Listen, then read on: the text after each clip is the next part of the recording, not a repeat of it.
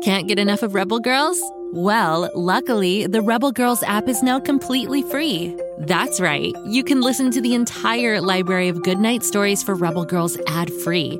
Plus, check out the app's cool features like activities, trivia, custom playlists, and more. All parent-trusted and kids-safe. Find out more at rebelgirls.com/audio and download the Rebel Girls app today. Thanks for listening.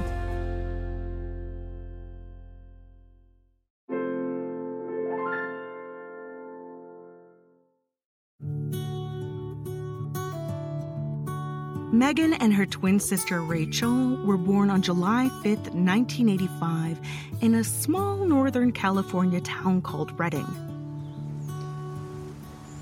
It was a quiet place to grow up, surrounded by mountains and full of green open space.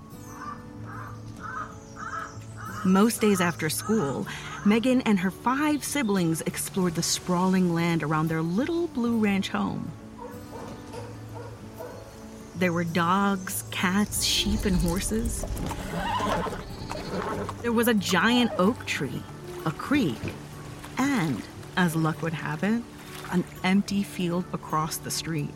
Perfect, as it turns out, for playing soccer. Megan would run and roam until she heard her mom's distinct whistle, calling them all in for dinner. Her big family would crowd around the kitchen table, catching up and telling jokes to end the day. Megan and her sister were athletically gifted from an early age. After just a few tries, both girls mastered riding bikes when they were only 4 years old. And if they weren't out playing sports, they were watching them with the family. Of everyone, though, it was Megan's older brother, Brian, who helped ignite her passion for soccer. Brian loved to teach his younger sisters about the game. After school, they'd ride their bikes to the local soccer field, drop them in the grass, and get right to kicking the ball around. Brian coached as Megan and Rachel played one-on-one, sprinting up and down the field for hours, only stopping when it got too dark to keep playing. Megan lived for soccer. She loved the crisp feel of her uniform. She loved psyching herself up for the games. She loved the clicking sound her cleats would make across the tile floor of the kitchen. But most of all, she loved to play. Every weekend, she piled into her parents' minivan and traveled for tournaments around California. She had so much energy, dancing around her opponents and striking the ball with incredible force. When she wasn't scoring herself, Megan was cheering on her teammates loudly. Megan was riding high on the field, but at home, things weren't going as great. One night after dinner, Megan's parents sat the girls down and told them that their brother was going to be in the newspaper. Cool, they thought. They were used to seeing their own pictures in the local paper from winning games. But it wasn't that kind of article. Brian had been arrested for bringing an illegal drug to school. Megan was angry and sad. She wanted to help her brother out, but how? She felt like there was nothing she could say or do to change the situation. It got her thinking. How could she use her voice to help others? How could she take the power she felt on the soccer field and use it to create change? Megan and her sister Rachel continued to wow people on the field, and after graduating high school, they both headed to the University of Portland. There, they played soccer for the school in front of hundreds of adoring fans. The cheers and applause were like a new kind of fuel for Megan, and she helped the school win lots of games. But it wasn't all easy. Megan was injured twice, and both times the recovery took her out of the game that she loved. She also made a huge decision that would affect the rest of her life. She was going to enter the women's professional soccer draft. That's a competition where all the major soccer teams choose which players they want on their team. This was the big leagues. In the very first round, Megan was chosen to play with the Chicago Red Stars.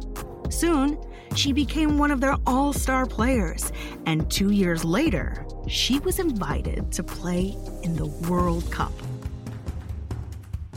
Megan was used to the noisy college games at the University of Portland and the cheering fans for the U.S. women's national team. But nothing could prepare her for the roar of the crowd at her first ever World Cup. After beating North Korea, Megan and her teammates faced Colombia for their second game.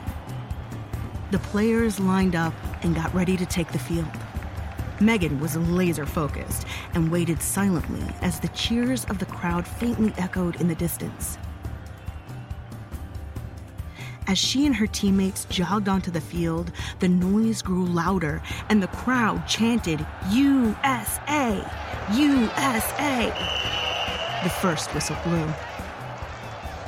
The United States kicked off the ball and passed it downfield toward the goal. Colombia was a strong match and defended their net. Megan, who was on the bench, tapped her cleat impatiently on the soft grass. Despite all her hard work, she didn't start this game. She was frustrated, but more importantly, she was fired up and ready to play. And so were her teammates, who swiftly rushed the ball back toward the goal. With a hard, fast kick, the ball soared through the air, past the goalkeeper, and straight to the back of the net. Goal! At halftime, the United States was up 1-0, but they wanted a bigger lead to secure their win. Now was Megan's chance. Megan ran onto the field fast as lightning. 5 minutes sped by on the clock as Colombia and the U.S. tussled for the ball. Megan darted close to the goal line and cut towards center field. Her foot made a clean connection with the ball. It sliced past the goalkeeper's open gloves, and boom. She scored, and the U.S. would go on to win the game. Out of the corner of her eye, Megan saw a microphone lying on the ground next to the field. She ran over, tapped it twice to make sure it was on, and sang, "Born in the USA," loud and clear. Megan raised her voice, and the world took notice. The U.S. women's team advanced, and a few days later were up against their rivals, Brazil. The U.S. scored early in the game, but Brazil quickly tied it up. Megan and her teammates made sure not to let another goal pass as the clock ran, her muscles stretched and tensed, sweat dripping down her face. Megan's heart raced. She was ready to fight for this win. Brazil fiercely protected the ball while one of Megan's teammates scrambled for it and successfully broke away. They dribbled up the sideline, searching for an open player. Megan rushed up the left side. She was open. It felt like an eternity as the ball passed upfield to Megan. She planted her right foot hard into the grass and with a mighty sweep of her left, sent the ball soaring, a long arching cross pass straight to her teammate, Abby Wambach, who struck the ball with her head, sending it into the goal. The U.S. pulled ahead to win the game. Electricity coursed through Megan's body. She was invigorated, and so were their fans. 62 million people watched as the U.S. and Japan met for the final match.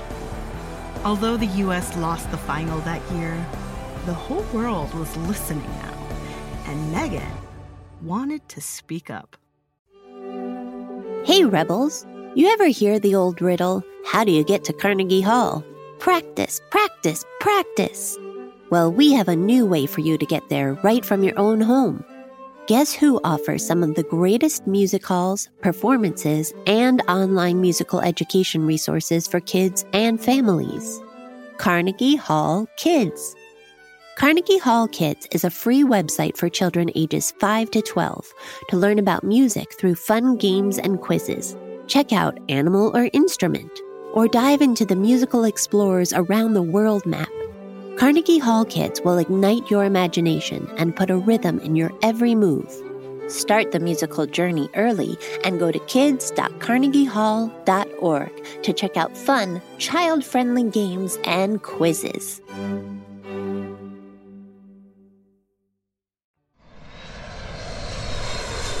On the flight home from the World Cup, something was nagging at Megan, and it wasn't the loss. She didn't feel like the world really knew who she was. Growing up, Megan was different. She was always confident, especially on the field, but something felt like it was missing. As her classmates went on dates and wondered which boy would ask them to prom, Megan wasn't that interested. While her friends followed new trends, Megan did her own thing. It wasn't until she got to college that she started to feel more like herself. And then one day, everything really fell into place on the soccer field. As Megan warmed up during practice, she looked up and realized something extraordinary. She had a crush on one of her teammates. That old, lingering feeling of confusion was different now. Now, Megan felt awesome. She had discovered another part of herself. She identified as gay. Megan felt more comfortable in her own skin than ever before. She came out to her friends and family right away. But the rest of the world, including those 62 million fans, didn't know about this vital part of her. It was time to show them who she really was. For the rest of her flight home, as the plane soared high above the Atlantic Ocean, Megan hatched a plan. She would publicly come out as gay. By sharing her story, she wanted to inspire other people to embrace their own.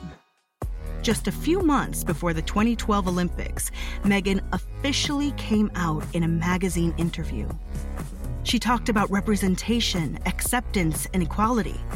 Until everyone can come out without it being a big deal, nobody gets to just live their lives, thought Megan. And the more people who come out, the more we break down the stereotypes of what it is to be gay. Megan and her teammates joined 11,000 athletes in London later that year for her very first Olympics. She was proud to represent not just the United States, but gay athletes everywhere. Then, it was time for the United States to play Japan for the gold medal. Megan walked onto the field at Wembley Stadium, the familiar bounce of grass beneath her feet and the thrilling rumble of the crowd in her ears. As the first whistle sounded, the United States rushed past Japan's defense. The U.S. scored a sweeping goal, making the score 1-0. The game rolled on, and Japan was relentless, shooting once, twice, 3 times. At midfield, it felt like Megan was surrounded. She dug her cleats into the grass and squared her shoulders.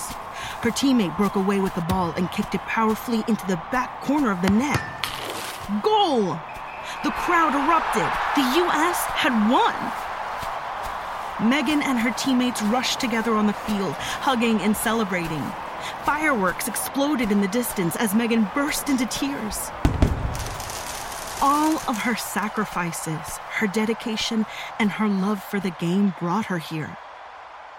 Megan and her teammates were gold medalists. The more Megan and her team won, the more people wanted to hear what she had to say. In 2016, fresh off of the U.S. women's first World Cup victory in 16 years, Megan took another stand. That summer, American football player Colin Kaepernick knelt during the national anthem to send a message about social injustice and racism. Just like Megan, he used his voice to speak up for those who couldn't. Megan was inspired. So a few weeks later, before a game in Chicago, Megan knelt to show the world she supported Colin and Black Americans everywhere. Many people disagreed with her protest, including the U.S. Soccer Federation. But Megan continued to find ways to defend what was right. The more you stand up for others, she said, the easier it is to stand up for yourself. It wasn't long before Megan had a chance to become her own advocate. the U.S. women's soccer team was not being paid the same amount as the men's team for the exact same work. It wasn't fair. Megan and her teammates were fuming, and they were going to do something about it. They took this fight all the way to the 2019 World Cup in France. Sporting her new cotton candy-colored hair, Megan and her team moved through the first rounds of the World Cup with fierce determination, not letting in a single goal. When they faced the Netherlands in the finals, Megan wasn't just playing to win, she was playing for equal rights, equal pay, and the right to be different.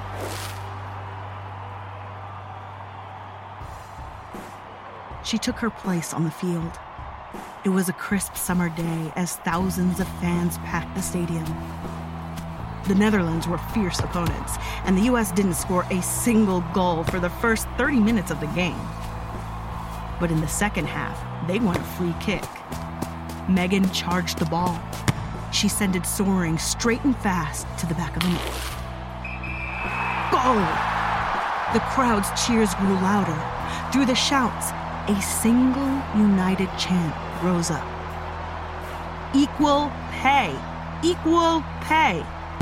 Megan ran to the sidelines, faced the stands, threw her arms wide open, and smiled. Listen up, world. Megan was here to take up space. It took 3 more years of fighting, but finally, in February of 2022, the U.S. women's national soccer team reached an agreement with the U.S. Soccer Federation. The players on the U.S. men's and women's national soccer teams would be paid equally. And the players on the women's team would receive back some of the money they were owed. It was a huge win for advancing equality in soccer. This agreement officially acknowledged that women's accomplishments in soccer are worth just as much as the men's are. And this win was all thanks to Megan and her teammates, standing up, speaking out, and scoring big!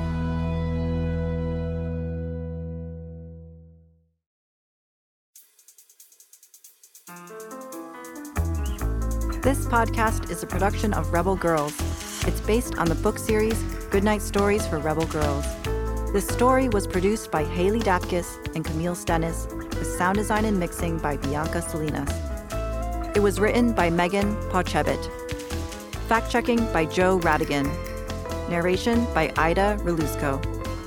Original theme music was composed and performed by Electra Barjaki. Thank you to the whole Rebel Girls team who make this podcast possible. Stay Rebel! Hi, Rebels. We have some exciting news. We've decided to make this podcast completely free for our listeners. With this change, even more girls can enjoy stories of empowering women. And don't worry, episodes will continue to come out every week, wherever you listen to podcasts. See you next time.